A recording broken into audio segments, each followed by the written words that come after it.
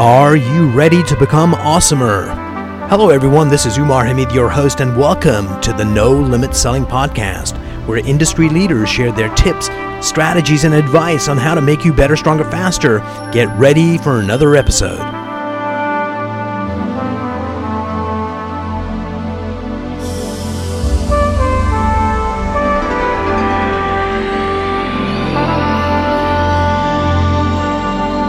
Hello, everyone. I am privileged to have Jim Britt here with me today. He's a legend. It's all about beliefs and bringing your best self out into the world. Jim, welcome to the program.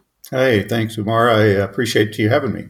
One of the things I was excited to talk to you about was this, is that if you talk about money, most people can't. It's like, that's a taboo subject. It's like, oh, we don't talk about that. We don't ask people how much they earn. We don't talk about our problems. That is unhealthy. Why do you think we have such a hang up around money? And it's not just here in the US, it's a worldwide phenomenon. Yeah, I think, most people would rather talk about their sex life versus money. And It's easier to talk about, I guess. But, I think a lot of people fear money. And a lot of people fear having it, fear not having it. So it's kind of a battle that goes on between their ears. And, everybody's relationship with money is different. You see some people that make a huge fortune. It seems like it just rolls in. And the next person is doing similar things, but yet the money is, stays out of their bank account. It does. And there's a possibility that the second person doing it might be more brilliant, more talented, better looking, and yet still something their belief around money is dictating that they live a smaller life. Yeah. Well, I'll give you a personal example of that. I grew up in a poor family. We had food to eat, but that was, and sometimes not enough of that. But we were very poor, not I wouldn't say poverty stricken, but pretty close. We had a roof over our heads. I grew up, my first job was at 6 years old picking cotton. And that's not an easy down job. South? And I picked cotton for up until I was about 13. How much did you get paid per bag or whatever? Per pound, 2 cents a pound. 2 cents a pound. And cotton's pretty lightwait, so it takes a lot of cotton. Very lightweight. So it took a lot. I mean, at 6 years old, I made 50 cents a day or something. But my parents and all of the siblings went out and picked cotton during the season. And we did that because we needed money to buy school clothes. We needed money for the family. And occasionally we'd get a dime here and there, a quarter here and there that we got to spend. But that was my first, I'd say my first exposure to making money. To money, yeah. But I always heard my parents talking about how little they had. We can't afford this, we can't afford that, we can't pay the rent, we can't, this and that. So it was always a struggle. Just getting by. And what's interesting, Jim, is that some people grow up and they realize that we didn't have any money, but we didn't realize we were poor because their family was talking about family and love, and the money subject never came up. And it wasn't until they were much older that they realized, hey, we were poor, but we were happy. We didn't even know we were poor, which is kind of a blessing, right? Yeah, it was. I mean, we were a very happy family. It was a loving family. My parents were not alcoholics or abusive or drug addicts or anything. They were normal people, and we grew up poor. But yet at the same time, you're programmed. Everything that happens in your life, you're programmed to believe certain things, and the more you get programmed, the more it becomes a core belief. And money is a big one. We've heard there's not enough to go around. Money doesn't grow on trees. The love of money, the root of all evil, on and on that we hear these things. And so let's go back to what you just quoted, which actually I think is a misquote. And a lot of people do that, is the love of money is the root of all evil. And it turns out that it was actually the lust for money. Yeah. Well, that's the what root of all evil, which is a different feeling, right? Yep. So going back to your story, Jim, what's kind of interesting is another person could have been in a family identical to yours. Mm-hmm. And that upbringing could have crushed them financially and just mentally. And you could also have a third person going through the same experience and they kind of go, I'll never let this happen again. And they end up being like bazillionaires. So it's not only family experience, but it's the meaning that we make from that experience is the one that counts. Well, you see siblings from the same family, and one of them breaks out of that mold and the other one stays in it. Oh, yeah. I've seen it happen many times, but I'll never forget the day that I was 12 years old and we had just finished picking cotton and we had enrolled in school, and I got to buy 2 shirts. And one shirt was that I picked out. I got to pick them out myself. I was so excited. So I go to the department store. One shirt had a kind of a green pattern with a blue design. And then they had a flip of that with a blue pattern and a green design. So it was the same shirt, but just flip of the colors. Yeah. And I liked it so much that I bought those 2. And then I go to school the first day, and sure enough, I get all kinds of compliments on it. The next day, a few compliments after about 4 or 5 days. And I switched to shirts every other day. And after 4 or 5 days, somebody comes up and says, "Hey, are you going to wear that shirt all year?" And I tried to explain to him, I got 2 of them and I switch them back. "Oh yeah, really?" And my kids are.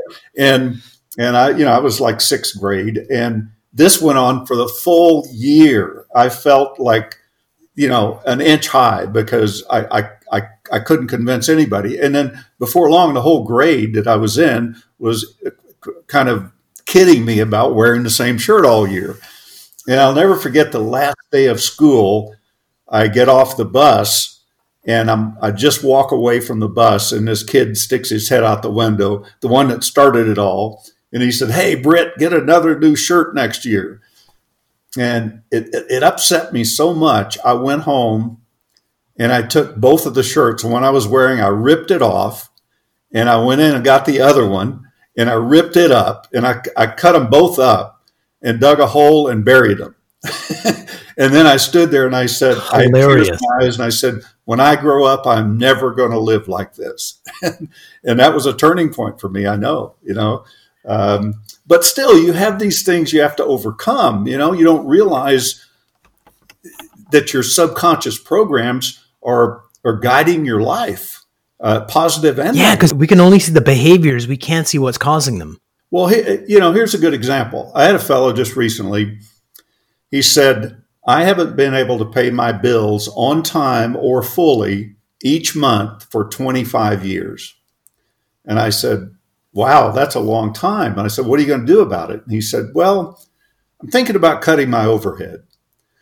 And I said, "Well, there's nothing wrong with that." But I said, "In 2, maybe 3 months at the outside, you'll be back not being able to pay your bills on time."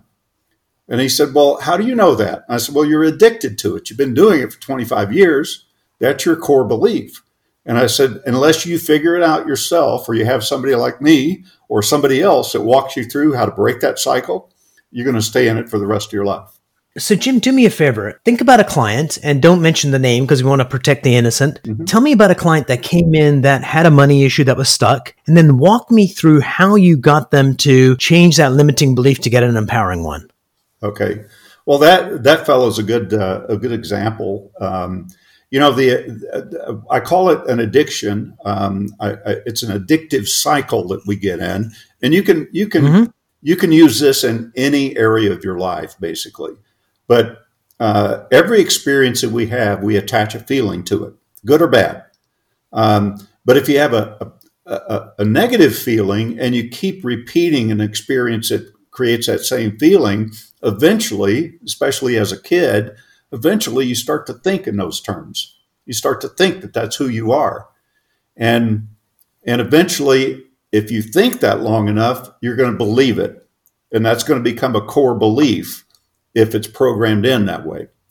So what was this guy's belief that we're talking about? What belief got developed? Well, his belief was he couldn't pay his bills on time. Now, that came from his upbringing as well, because he was told that he would, as a child, that he would never measure up to his siblings, that he would never make any money, that he would never have a good profession. So he that was programmed in. So that was his experiences as he grew up, and then and he couldn't control spending. Every time he would get money, he'd just spend it because he never had it. So when he got it, he spent it, and so the cycle every time you re-experience that, it strengthens a cycle. So it goes from thinking to believing, and we always act on what we believe. Our behaviors are influenced by those beliefs in every area of our life. And then every time you act upon something, you create a result. And the result creates a different feeling because that's another experience. But if it's the same cycle that you're in, then that result that you created actually feeds the original experience that you had. So it just keeps strengthening. All right, so we've got that. So you got this cycle. So how did you help him break out of that? Okay, a couple of things. Once you, half of learning how to break it is understanding what cycle you're in. Mm-hmm. What addiction, whether you're a procrastinator and you put it off for whatever reason, but you don't realize you're procrastinating, or you're late for appointments every time you go to an appointment, but you don't think anything about it. That's just who you are. But once you understand that you're doing this, now it's a conscious thing that you do. So instead of an unconscious thing, see, we have makes sense. We have habit patterns in our lives that positive and negative that influence our behaviors. Now, these habit patterns become second nature to us. So in a positive sense, it would be like a second nature habit might be driving a vehicle. You don't have to relearn to drive it every time you get in, or walking across the room. You don't have to relearn to walk, or talking is another habit pattern, or we have hundreds of them that would be difficult to live our lives without. But on the other side of that, we have negative habit patterns that become second nature to us, and we don't know we're doing them. We have no idea that we're doing them. And they're always based on those core beliefs. So once you understand what you're in, then what's required is two things, really.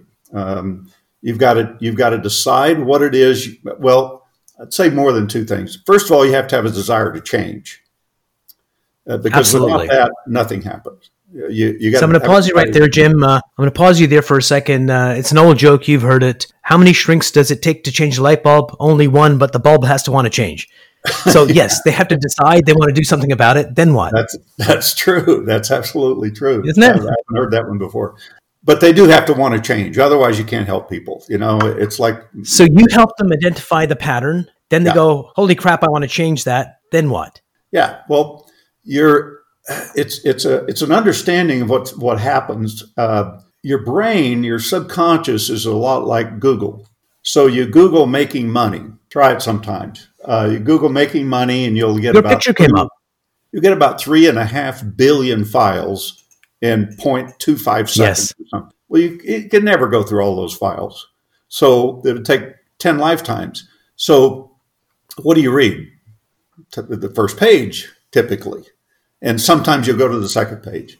Well, your brain's the same way. So if you've had all of these experiences about making money and they've all been negative, then when you say, well, I'm going to become a millionaire, or I'm going to double my income from 100,000 this year to 200,000. Your Google pops up instantly without you even knowing it. And it's going to give you the top 10 experiences you've had with making money. And if you've tried and failed 10 times, it's going to say, hey, you've tried and failed 10 times. What makes you think you could do it now? Well, you're already off course. You've already sent a message to your subconscious that is confusing. So to break the cycle, you've got to have a desire to change. Then you have to make a decision to change. In other words, you have to make a decision, whatever it is you want to accomplish. So if you want to go to 200,000 a year from 100,000, then that has to be a decision so strong that nothing less than that will do.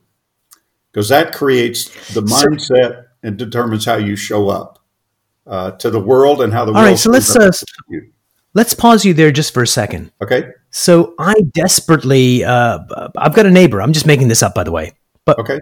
For argument's sake, I've got a neighbor who's been praying every Friday for the last 20 years that I need to win the lottery, or this year is going to be my year. And they want it, they believe it, but they don't do the action to make it happen. So wanting it and deciding. So how do you go from like consciously deciding it to have it kind of go in your unconscious where you're actually doing stuff to make it happen? Well, think about this. If you had no desire to, let's say, become wealthy, whatever that means to you, if you had no desire to become wealthy, would you even see opportunities if they came along? Absolutely not. I might glimpse it, but wouldn't believe it. Well, you probably wouldn't even be looking for it, because if you're not interested, it's like I bought a new BMW a few years ago, and I saw one, and I'm going, that's what I want. And so I placed an order for it, and it was on its way in. But then from that point forward, I must have seen 100 of them between when I ordered it and a week later when it came in, because my consciousness now is looking at it. Before I wasn't. So it's like a woman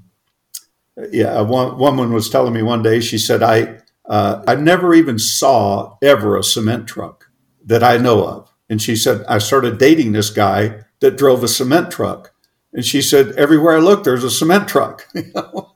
So makes perfect sense. If you don't want to accomplish something, why would you go look for it?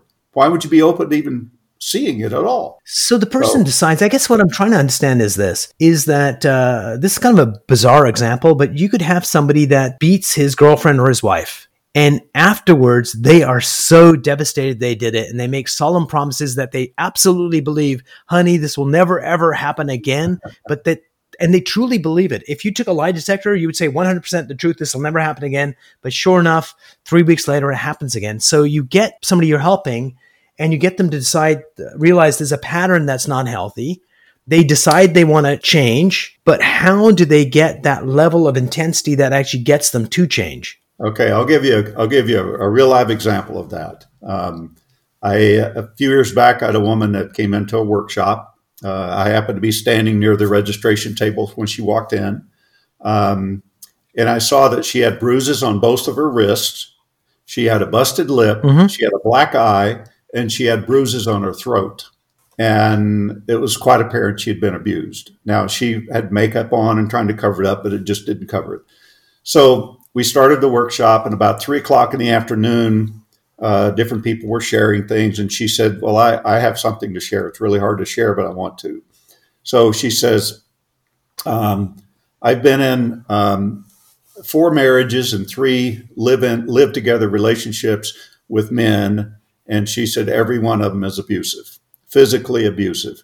And she said, the guy I'm with now, I'm not married to. When I left this morning, he said, if you ever try to leave me, he said, I will kill you.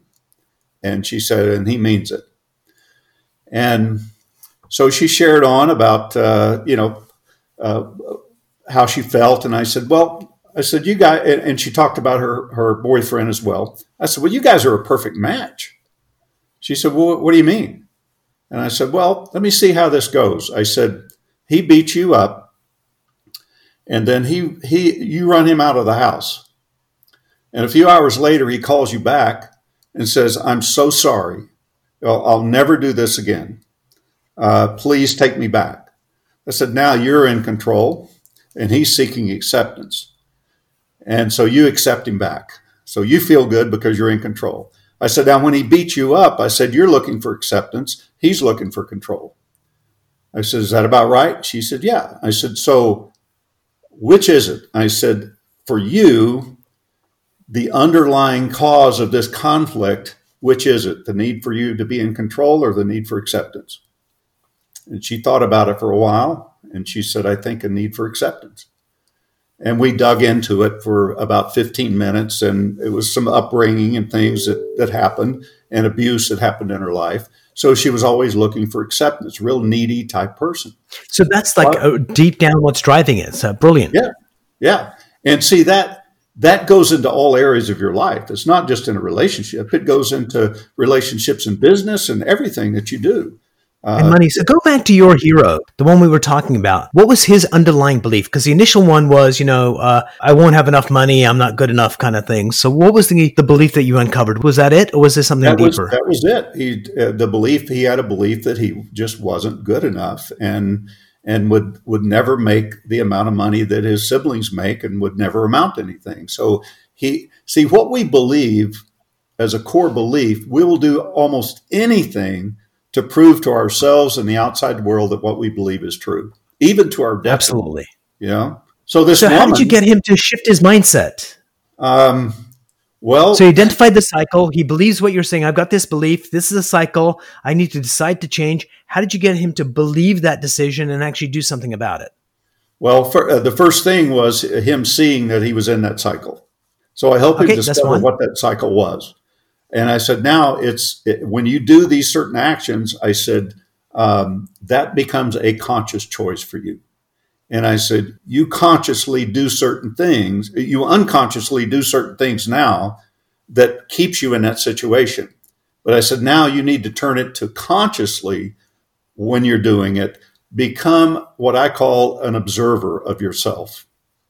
See, every action you take once you decide what you want, it's going to move you toward that objective or away from it. As simple as that. Success at anything is that simple. Once you've decided you want to do a certain thing, whether it's make more money or lose weight or have a better relationship, every action you take in that area of your life is going to move you toward having that or move you away from it. We live in a black and white world. We don't live in a gray world.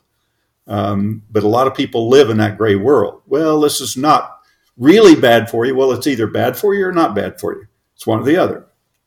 So that's what I got him to see. And, I ask a few questions too. One question I ask is, first of all, I say, I want you to get in touch with how that makes you feel not being able to pay your bills on time or fully. Right. And he said, well, it's frustrating and it's a little fearful, but I seem to always get them paid, but not on time. So how does it make you feel? He said, well, frustrating and maybe a little depressed. I said, okay. I said, do you like feeling that? And he said, no. I said, do you feel that feeling supports you in being able to break out of this cycle and be able to pay your bills on time? And he said, no. I said, do you want to let that go?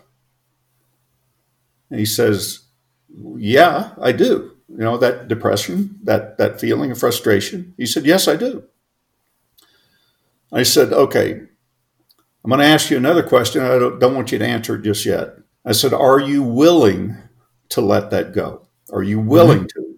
And I said, because the next question I ask you, you no longer have an excuse to continue to not pay your bills on time. I said, are you willing to? He said, yes. I said, last question, when? When are you willing to break out of that cycle? When are you willing to let that go? And he said, I need to think about it. I said, what's there to think about? Right. He said, well, I don't know what'll be there when I let that go. I said, well, what'll be there is solutions. Right now, your solution's covered up with the anxiety and the depression and the feelings you're having about not having to be able to pay your bills on time. I said, that's what's there now. When you let that go, solutions appear. So, Jim, just pausing you there for a second, because you can hear it in the languaging that you're bringing up. That became his self-identity. This is who I am. And all of a sudden, this weird guy, Jim, is saying, lose that identity. And that's a hard thing for people to do. Oh, yeah. So anyway, he made a change. Is. And so how difficult was the change to retain the change? To retain the change, first of all, you have to say, I'm willing to let it go now. Oh, so not generally. So for this particular guy, this guy, how long did it take him to actually adopt the new behaviors? Was it right away, or did he have to fall back a couple of times to make it happen? No, it was right away. It was right brilliant. away. That's like true belief change then. Yeah, because I explained to him, it took 15 or 20 minutes, but I explained to him that, you've got this feeling of anxiety toward money and depression and frustration. And I said, that's a ball of energy that you're carrying inside you, and it's projecting out to the world so that what you're going to attract is what you're projecting out. You're going to attract people and circumstances that will support what it is you're feeling. Just like a person feeling lonely, they're going to attract circumstances that make them feel more lonely. So absolutely, that's what he was doing. And I think he finally saw that that's what he's doing. So finally, after asking him 4 or 5 times, when are you willing to let that go? And he finally said, now. And it was almost like you could see this relief come over his face. And understanding is really the big thing. And I said, now you've got to become self-observant, not become aware. Awareness is one thing. You could be aware that you're broke or struggling. But I said, that doesn't do anything other than make you aware of it. You've got to have a tool. And here's your tool. It's self-observation. Separate yourself from what you're doing and look at yourself doing it. And I said, as soon as you do, you disconnect from that feeling. So if you're feeling fearful or anxiety or whatever, stop and observe yourself and say, there I go again, all wrapped up in this fear, all wrapped up in feeling frustrated. I said, as soon as you do, it disconnects from that feeling. And I said, the more you do that, the more it'll go away. And eventually, Jim, maybe quickly, it'll go away. And sometimes it takes a little longer. Jim, thank you so much for sharing that story, because there's not too many people in this world that can help people identify limiting beliefs and, more importantly, change them so they can get the lives that they want. Jim, thank you so much for sharing that story with us, and it was great having you on the program. Oh, thank you. I appreciate it.